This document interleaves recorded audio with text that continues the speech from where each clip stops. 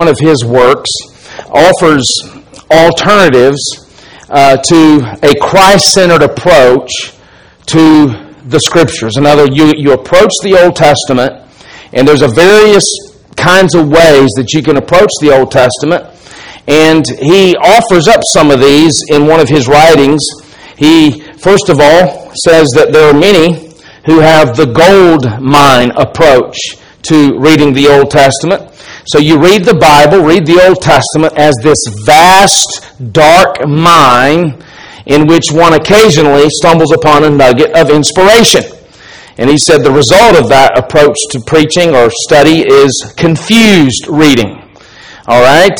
The second approach is the hero approach. You see this a lot more often, especially in character studies. Not that there's anything wrong with those in themselves, but you look to the Bible as a moral Hall of Fame that gives us one example after another of heroic spiritual giants to emulate. And the result there is a despairing kind of reading. Well, and also a kind of an edited kind of reading, because most of these people we look to as moral giants were anything but.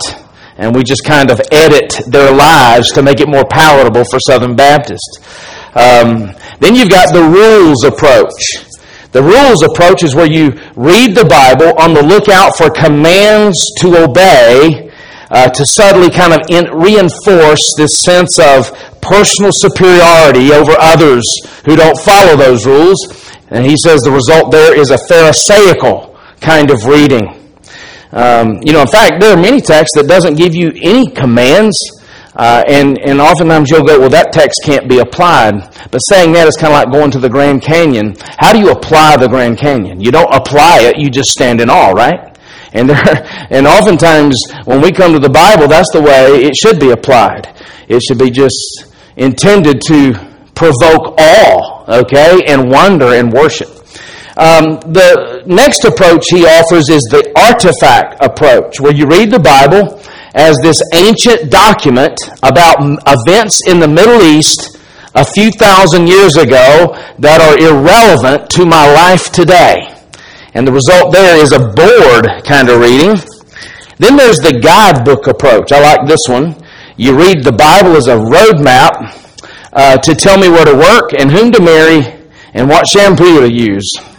All right, and the result there is a kind of anxious reading. I've got to discern the will of God. Anxious kind of reading. And then there's the doctrinal approach. You read the Bible as a theological storehouse to plunder for ammunition for the next theology debate at Starbucks. All right, and trust me, I've seen that. I've seen that very often. And the result there is a cold kind of reading. You come to the text looking for bullets so that you can fire them. All right, there's nothing loving about that. In fact, it's anything but. Now, there's some truth in each of these approaches, but to make them the dominant theme is to turn the Bible into something it was never meant to be. A Christ-centered approach takes the Bible on its own terms.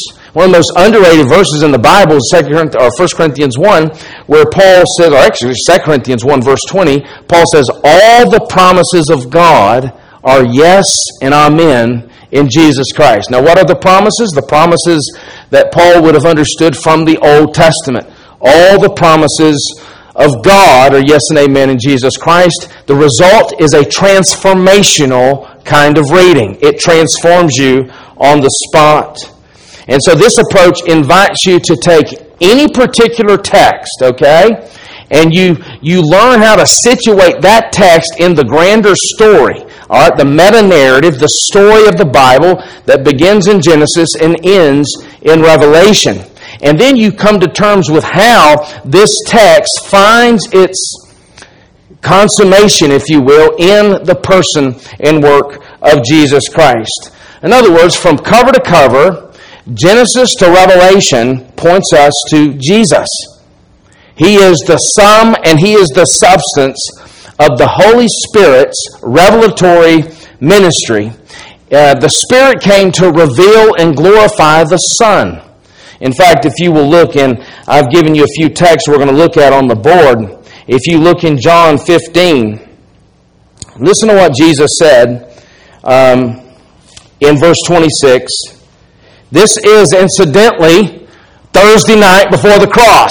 All right, so this is a pretty important time in Jesus' life. And he says in John 15:26 to his disciples, when the Helper comes, Holy Spirit, whom I will send to you from the Father, the Spirit of truth, who proceeds from the Father, he will bear witness about me. So the Spirit is coming, and he is coming for one reason, and that is to bear witness about Jesus. Then you look over in chapter 16, verse 14. He will glorify me, for he will take what is mine and declare it to you. In other words, Jesus will be the focal point of the Holy Spirit's communication to the people of God. Now here's the question. How does the Holy Spirit do this? How does he reveal? How does he glorify the Son? Well, he does it through one predominant means. How do you think that is? The written Word, which the Holy Spirit himself has breathed out. And so I told you this is going to be somewhat of a topical sermon, but I think you'll find it instructional. It's not going to be very cumbersome for you because we got these texts on the board. But I want us just to go through a few of these from the New Testament to show you how the New Testament writers approach their scriptures. Now, what are their scriptures? The Old Testament. Remember, the 27 books have not been written yet. They're in the process of being written, so when they speak of the Scriptures, they're thinking primarily in terms of the Old Testament. Now, in 2 Timothy chapter 3, listen to what Paul tells Timothy. This is his deathbed counsel. Paul is about to die. He's giving him his final counsel, and he says, 14, but as for you, continue in what you've learned and have firmly believed, knowing from whom you've learned it. Notice how from childhood you've been acquainted with the sacred writings, that's the Old Testament, which are able to make you wise for salvation, notice, through faith in Christ Jesus. What that tells us is you can take the Old Testament and you can lead someone to faith in Jesus Christ. You can lead someone to Christ. They can be converted just by opening the Old Testament. So that's a very important passage for us. Then if you look over in 1 Peter 1, here's what Peter, I'm kind of moved in a hurry here so we don't spend too much time on this. Listen to what Peter says in 1 Peter 1:3. Blessed be the God and Father of our Lord Jesus Christ. According to his great mercy, he has caused us to be born again to a living hope through the resurrection of Jesus Christ from the dead, to an inheritance that is perishable or imperishable, undefiled and unfading, kept in heaven for you, who by God's power are being guarded through faith for salvation, ready to be revealed in the last time. Now notice that word, through faith for a salvation.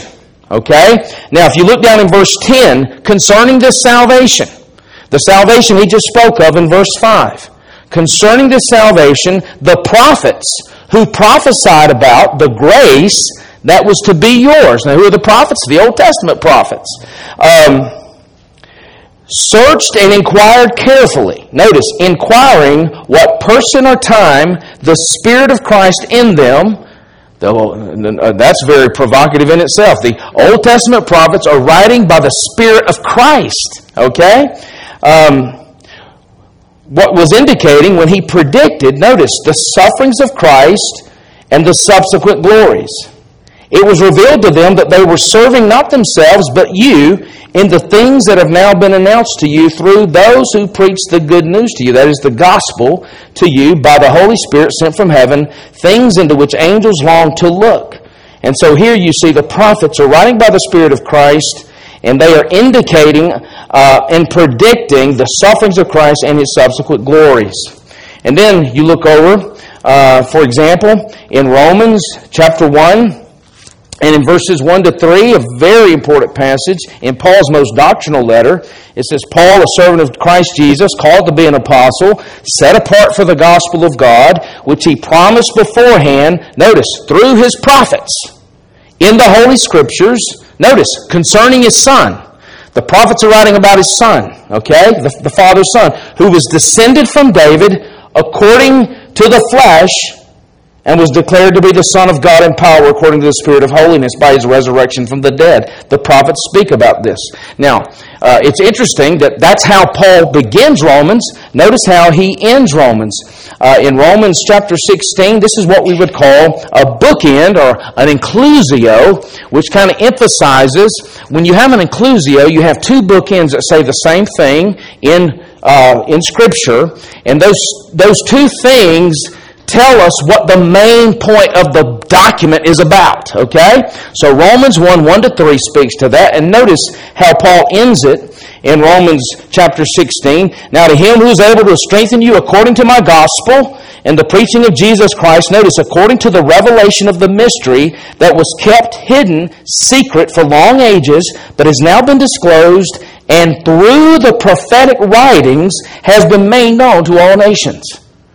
Through the prophets, through the prophetic writings, according to the command of the eternal God, to bring about the obedience of faith to the only wise God, be glory forever through Jesus Christ. That is found through the prophetic writings. Now, let's turn over to John chapter 1. In John chapter 1, Jesus says something quite insightful there that it pertains to this particular subject. In verse 43, it says, the next day Jesus decided to go to Galilee. He found Philip and said to him, follow me. Now Philip was from Bethsaida, the city of Andrew and Peter. And Philip found Nathanael and said to him, we have found him of whom Moses in the law. Now what is he referring there to? Genesis to Deuteronomy. Moses in the law and also the prophets wrote. They wrote about Jesus. Jesus of Nazareth, the son of Joseph. And then you look over in chapter 5. In chapter 5 of John, you see some very similar language. Verse 39, he's speaking to the Jews. He said, you search the Scriptures because you think that in them you have eternal life. And it is they that bear witness about me. What are the Scriptures? The Old Testament. Yet you refuse to come to me that you may have life. Then looking down in verse 45, do not think that I will accuse you to the Father. There is one who accuses you, Moses, on whom you have set your hope. For if you believe Moses, you would believe me, for he wrote of me. Genesis to Deuteronomy, Jesus is saying, was about me. But if you do not believe his writings, how will you believe my words? And then you look in Acts. I mean, we could spend so much time in Acts. I'm just going to give you just a sample here. If you look at Acts chapter 3, verse 17 and 18. Now, here's what Peter and the disciples are saying. And now, brothers, I know that you acted in ignorance, as did also your rulers. But what God foretold by the mouth of all the prophets, that his Christ would suffer, he thus fulfilled. Isn't that interesting? By all the prophets. Not some of the prophets, every prophet. All the prophets spoke about the fact that the Christ would suffer. And he says this has now been fulfilled. And then if you look in chapter 10, and we are skipping over so many other wonderful examples where you have guys who are showing Jesus as the fulfillment. Notice in verse 43, to him all the prophets, there again, all the prophets bear witness that everyone who believes in him receives forgiveness of sins through his name. All the prophets. Then look in chapter 17. You have the same kind of language. Acts chapter 17, verses 2 and 3. And Paul went, as was his custom, on 3 Sabbath days. He reasoned with them, notice, from the Scriptures, explaining and proving that it was necessary for the Christ to suffer and to rise from the dead, and saying, this Jesus whom I proclaim to you is the Christ.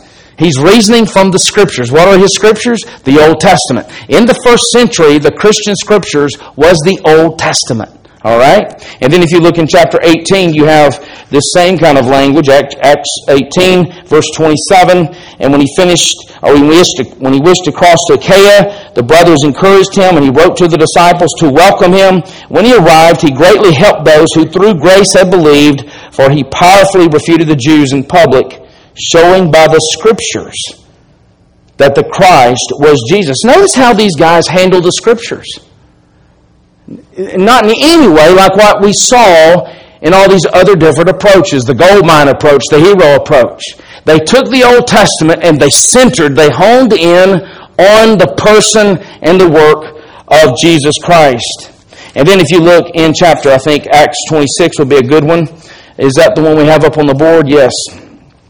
In Acts chapter 26, it says, to this day, I've had the help that comes from God, so I stand here testifying both to small and great, saying nothing but what the prophets and Moses said would come to pass, that the Christ must suffer, and that by being the first to rise from the dead, he would proclaim light both to our people and to the Gentiles. Did you know you could pull that out of the Old Testament? Well, the New Testament writer certainly believed that you could. And then you look in chapter 28, as you bring Acts to a close. Verse 23, when they had appointed a day for him, they came to him at his lodging in great numbers. Paul's in prison here. And from morning till evening, how would you like that for a sermon? He expounded to them, testifying to the kingdom of God and trying to convince them about Jesus, both from the law of Moses and from the prophets. What is the Old Testament about? It's about Jesus. And then we'll just look at one more passage, Colossians 1. If you had one chance to ask Paul any questions, one of the things you would ask him, what do you center on when you preach? He tells you right here in Colossians 1, verse 28, him we proclaim. That's what we preach. We preach Christ, warning everyone and teaching everyone with all wisdom that we may present everyone perfect in Jesus Christ. And so I wanted us to kind of do a cursory view of what the New Testament writers thought about the Old Testament, how they approached the Old Testament, as we come to this very important verse in Jonah tonight, Jonah chapter 1, verse 17. Now, just for review, we've seen in Jonah 1 that the focus has been on Jonah's flight from the presence of God. He's a believer. Jonah is not an unbeliever. He is a believer. He knows theologically you cannot run from the presence of God. But that's what sin does. It makes you schizophrenic. It makes you go out of your mind, okay? And he has lost his sense at this moment, that the fact that he thinks he could run from the presence of God. Now, this is a very interesting language you see there when he tried to run from the presence of God, because he knows you can't. But you know what it also reminds me of? It reminds me of Genesis chapter 4, verse 16, where it says that Cain himself ran from the presence of God. He went away from the presence of the Lord and settled in the land of Nod, east of Eden. So you have Cain, who's not a believer, and you have Jonah, who is a believer, and both are seeking to flee the presence of God. What is the difference? One is a believer, one isn't. Genesis 4 shows us that when Cain fled from the presence of God, he thrived. I mean, you read Genesis 4, man, he is developing culture. Great things are happening in Cain's line. You have the development, the rise of the city, the arts, all kinds of things come from Cain's line. A man who has rebelled against God, who's turned his back on God, and he has run from the presence of God. And this is a very important point. Unbelievers can thrive, okay, in rebellion to God. Believers can't. What is the difference? The hand of the Father is on the believer. The Father's thumb is on the believer.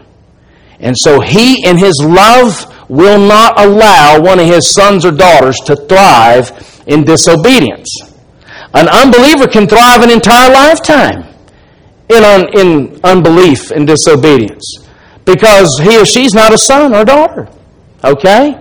But you know, as parents, when your children rebel, your anger is their hope. The anger of God is the hope of the believer, because He will not allow you to thrive in rebellion. Okay? And that's what we've seen with Jonah. And in verses 4 to 16, we see a storm that God brings on this rebellious son. In fact, it says that He hurled the wind upon the sea. Now, we watch baseball all afternoon. It's one thing to hurl a baseball, but when you can hurl the wind, you're special, okay? And so you have here God who hurls this wind. And so verses 4 to 5, the storm begins. In verses 5 to 10, you have the storm continuing. And then in verses 11 to 15, you have the storm worsening. But then in verse 16, the storm concludes. The storm of God's anger. What Jonah's been trying to do is forsake his call. That is utterly a futile project if you're a believer. You just can't. God will not allow it. He wants to move to a place beyond God's reach. That's why he goes to Tarshish. Isaiah, which was written in the same century as the time of Jonah, in the 700s, okay?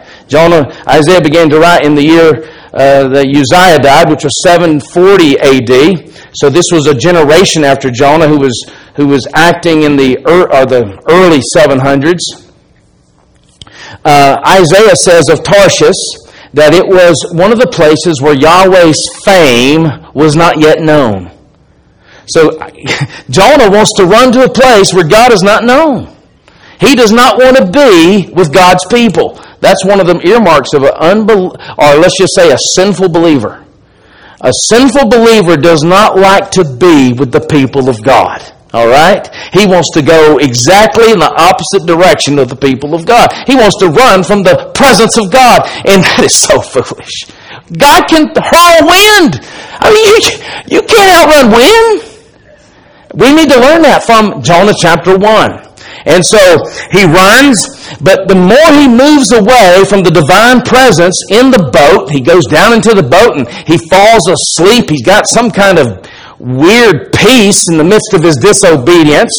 These mariners who are wicked polytheists, they are making their move. They are moving closer to God. Rather, God is moving closer to them. You have in verse 5 this generic Elohim, God, the gods.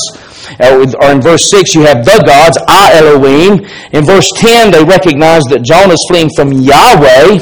And then you have in verse 16, they make a confession. I believe these mariners are saved through the reluctant prophet. And the reason we said that is that they are using the covenantal name, the Lord, Yahweh, and then they bow, they offer sacrifices and make a vow to Yahweh. I believe these men were saved. But initially, they tried to do it their way. Jonah had told them, throw me over the boat. If you want this sea, this raging storm to cease, you need to throw me over the boat. But they refused to do that. It says, so they rowed. They tried to do it their way. But the more they rowed, the more severe the storm became. And I love what it says in verse 13. But they could not, for the sea grew more and more tempestuous against them. And these 4 words become the turning point of the book. Turns out for their good. Because if the storm had calmed in the midst of their rebellion, they would have never been saved. But it got worse, and so they turned in desperation to God. And they turned to God in this way. They heed the word of the prophet who says, sacrifice me so that God's anger can be satisfied. Through my death, through my substitution, you will be saved. That's essentially what Jonah is saying. And so they do that. They throw him overboard. That's verse 15, you see. They picked up Jonah, hurled him into the sea. The sea ceased from its raging. And then notice verse 17, that brings us to our text. And the Lord appointed a great fish to swallow up Jonah. And Jonah was in the belly of the fish 3 days and 3 nights. And so these men are saved through the sacrifice of the prophet. They believed the word of the prophet, and they rest their salvation. They base their salvation on his substitution, on his death. And it says the storm ceased. And then we come to the most important, most popular verses in the history of the world. Verse 17, the Lord appointed a great fish. Now this is one of 4 times the word appointed is used in Jonah. If you look over in chapter 4, notice with me, in chapter 4, verses 6 to 8, we see the other 3 times that the word is used. Verse 6, the Lord God appointed a plant. I don't know about you. You don't have to go to seminary to discern He's a big God. All right? You don't have to pay all that tuition money to come to terms with that. How do you appoint a plant? He appointed a plant and made it come up over Jonah. All right? That's verse 6. Then it says, so Jonah was exceedingly glad because of the plant, but when dawn came up the next day, God appointed a worm that attacked the plant so that it withered. Verse 8, and when the sun rose, God appointed a scorching east wind. And so here in chapter 4, he appoints a plant, a worm, and the wind. And in chapter 1, verse 17, he appoints a fish. And what we see here is that Jonah is clearly telling us, this book is telling us that God is directing the affairs of the created order to accomplish His purposes for this rebellious believer. He has hurled the wind. He is appointing everything that needs to be appointed so that this rebellious believer will carry out God's purposes for his life. And in the process, He's also teaching this rebellious believer. Just like when He impeded Jonah's flight to Tarshish by hurling the wind. This is a warning to us. It's a warning. It's a reminder. You cannot thrive. You cannot flourish as an unrepentant, disbelieving, or disobedient believer. It's impossible. And that's one of the real important aspects of this book. It's not the only important aspect. But Romans 15:4 does tell us this. These things were written from of old. What things? The Old Testament. So that for our instruction. So that through the endurance and the encouragement of Scripture, we might have hope. So the Old Testament was written for us, primarily to point us to Christ, but it's also to instruct us and to challenge us and to warn us and to give us hope. And so you have this disobedient believer who's trying to thrive on his terms, and it will not work. I mean, here, you think about the fact how big is the ocean. Do you realize that we have not, I think I remember reading this a couple of weeks ago, we have only explored like 5% of the ocean waters. All right, we've only 5% of the ocean has even been explored. That may be an exaggeration, but I think I heard that a few weeks ago. So you think about how big the ocean is and how small a target Jonah would have been. And God appoints a fish. How do you train a fish? So anybody in here have a goldfish? You know, you can train a dog. You can't train a cat; they're worthless. But you can train a dog, and you can train certain animals. You cannot train a fish. You just can't do it. And God appoints this fish to carry out His purposes. Why? Because this world is God's world. All right? So when we rebel in God's world as believers, we will not flourish. And notice as well, it doesn't say that this was a whale. It was a great fish. And that's important for us. Oh man, I wish he would have poured some water. I'm empty there. Why is that important? Liberals, thank you, have used this text, among other texts, to argue that Jonah is a fable. All right? Because it's impossible for a man to live inside a fish for that many days or any period of time. And because, especially in the earliest 20th century, liberals said that you don't have any kind of large well that they were arguing for. That they said that these large whales eat plankton, and none of them have throats large enough to swallow human beings. But since then, and this is kind of silenced the liberals, scientists have found subspecies of some kind of sperm whale that have mouths large enough to swallow small houses. Okay? And in fact, a very important story on this it comes from a story that goes back to 1891, where you have a whaling ship called the Star of the East. And they spotted this large sperm whale, and they brought the whale somehow into the boat, and inside the stomach of this whale was a man named James Bartley. Okay? He was unconscious, but he was alive. All right? Now, some say that this is an urban legend.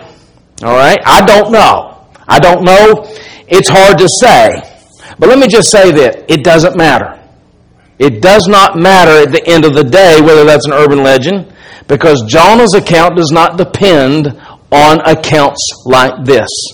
We are not dependent on those things to support the authority of Scripture. Scripture stands on its own. It's its own authority. If we have to seek other avenues to defend the authority of Scripture, that's self-refuting in itself. Because what we're saying is there's something else that has higher authority than Scripture. The reason we believe this is because the Bible teaches this, okay? In fact, we're going to see in a few minutes that Jesus took this at face value. But most importantly, as we consider this text, the most important thing about this is as this great fish swallows up Jonah, and Jonah was in the belly, you have this symbolism of death. Now, there are certain, people who believe that Jonah actually died in the well. There's two that I know of, Al and Blake. And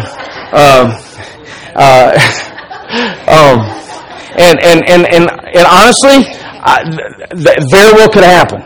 I don't think that's what happened, but it could have happened. Okay. I think that it's a legitimate case to be made for that. God can raise the dead, right? I believe we do worship that kind of God. But it's no less a miracle to survive inside the belly of a fish. But what you do have, if it's not death, and it could be, okay? If it's not death, it certainly symbolizes death. He goes into the sea, and that sea represents judgment, as it does everywhere else in the Old Testament. You consider Noah's flood, the sea represents judgment. You consider the Red Sea, as Moses leads God's people through the Red Sea, judgment. So the sea always represents some kind of judgment and chaos. Moreover, he was in this fish for 3 days, which in the Hebrew world is the amount of time necessary to confirm death. And so he very well could have died. I have no problem with someone holding to that position that Jonah died. But you don't have to have a direct correspondence for it to be something that points us to Jesus. So Jonah's death here points forward in redemptive history, and it finds its ultimate meaning in Jesus. In fact, I want you to see something very interesting. I didn't give Rocky this, but it's a text that we've looked at in this, church a few times. 1 Corinthians chapter 15, Paul says in verse 4, Jesus was buried, that he was raised on the third day in accordance with the Scriptures. All right? Now, what are the Scriptures? The Old Testament. And it says he was raised on the third day in accordance with the Scriptures. Where in the Old Testament Scriptures does it say anyone was raised on the third day?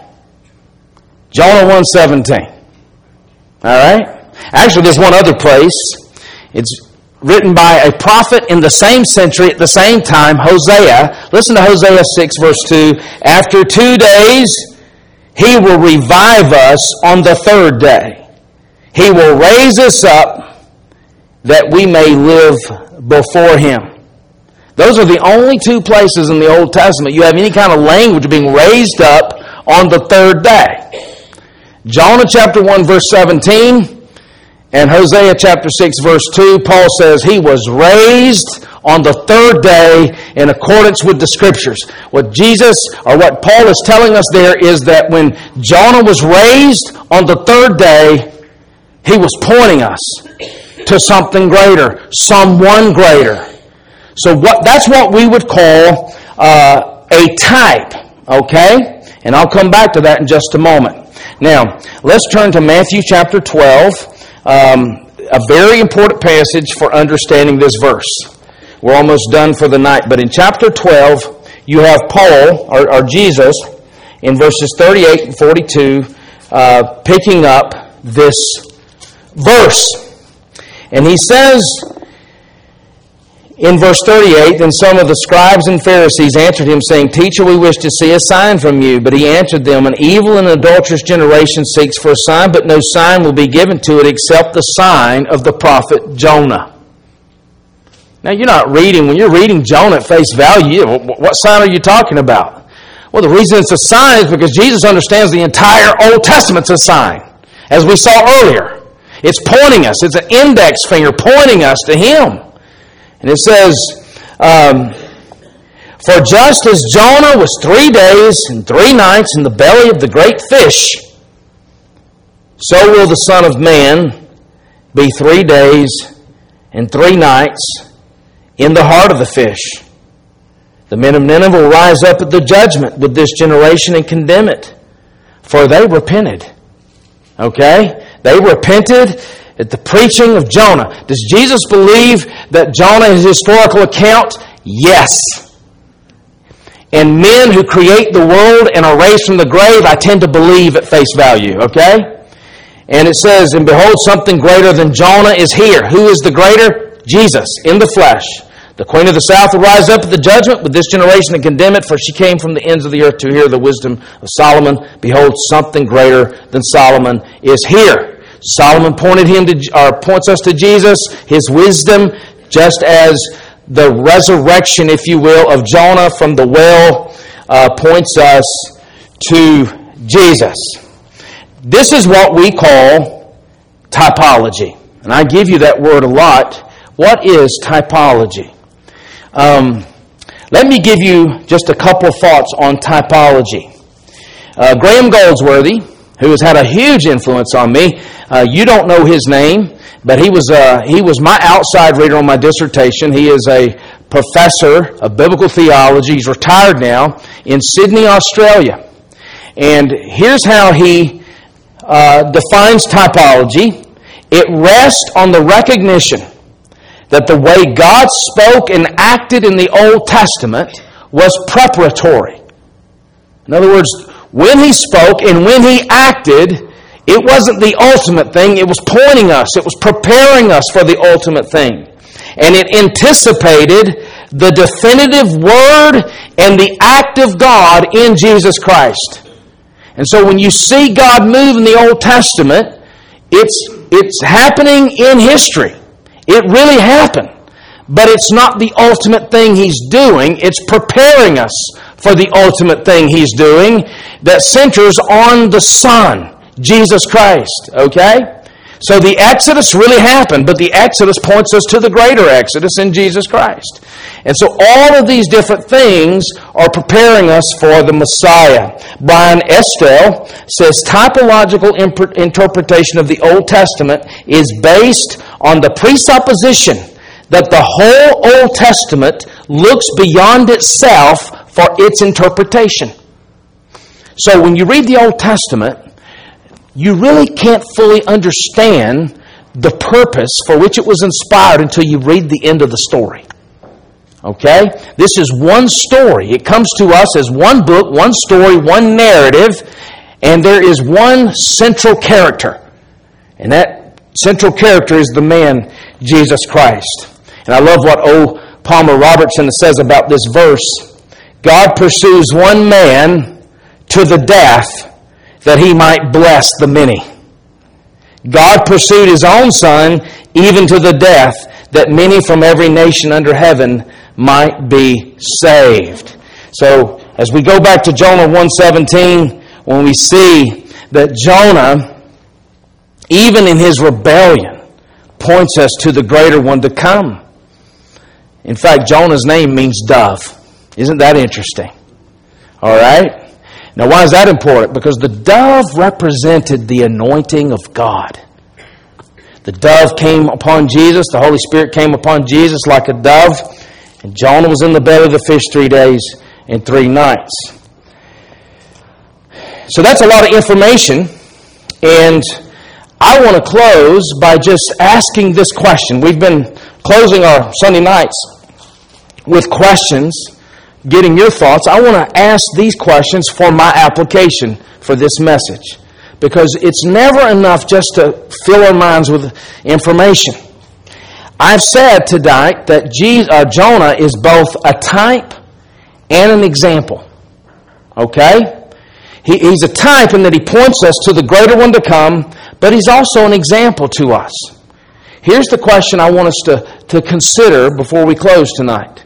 Why is it important that we consider Jonah as a type? And why is it important that we consider him an example? In other words, what does it mean when I ask that Jonah is a type? What does it mean? What does it mean when I say that he's an example? Why is it important we consider both? Any thoughts on that? Maybe the question is not clear. We've seen that Jonah is a type. He points us to Jesus, but he's also an example to us. I think a lot of us tend to be, I know in my own life, in my early years here at the church, and then asked to serve in different capacities. At a point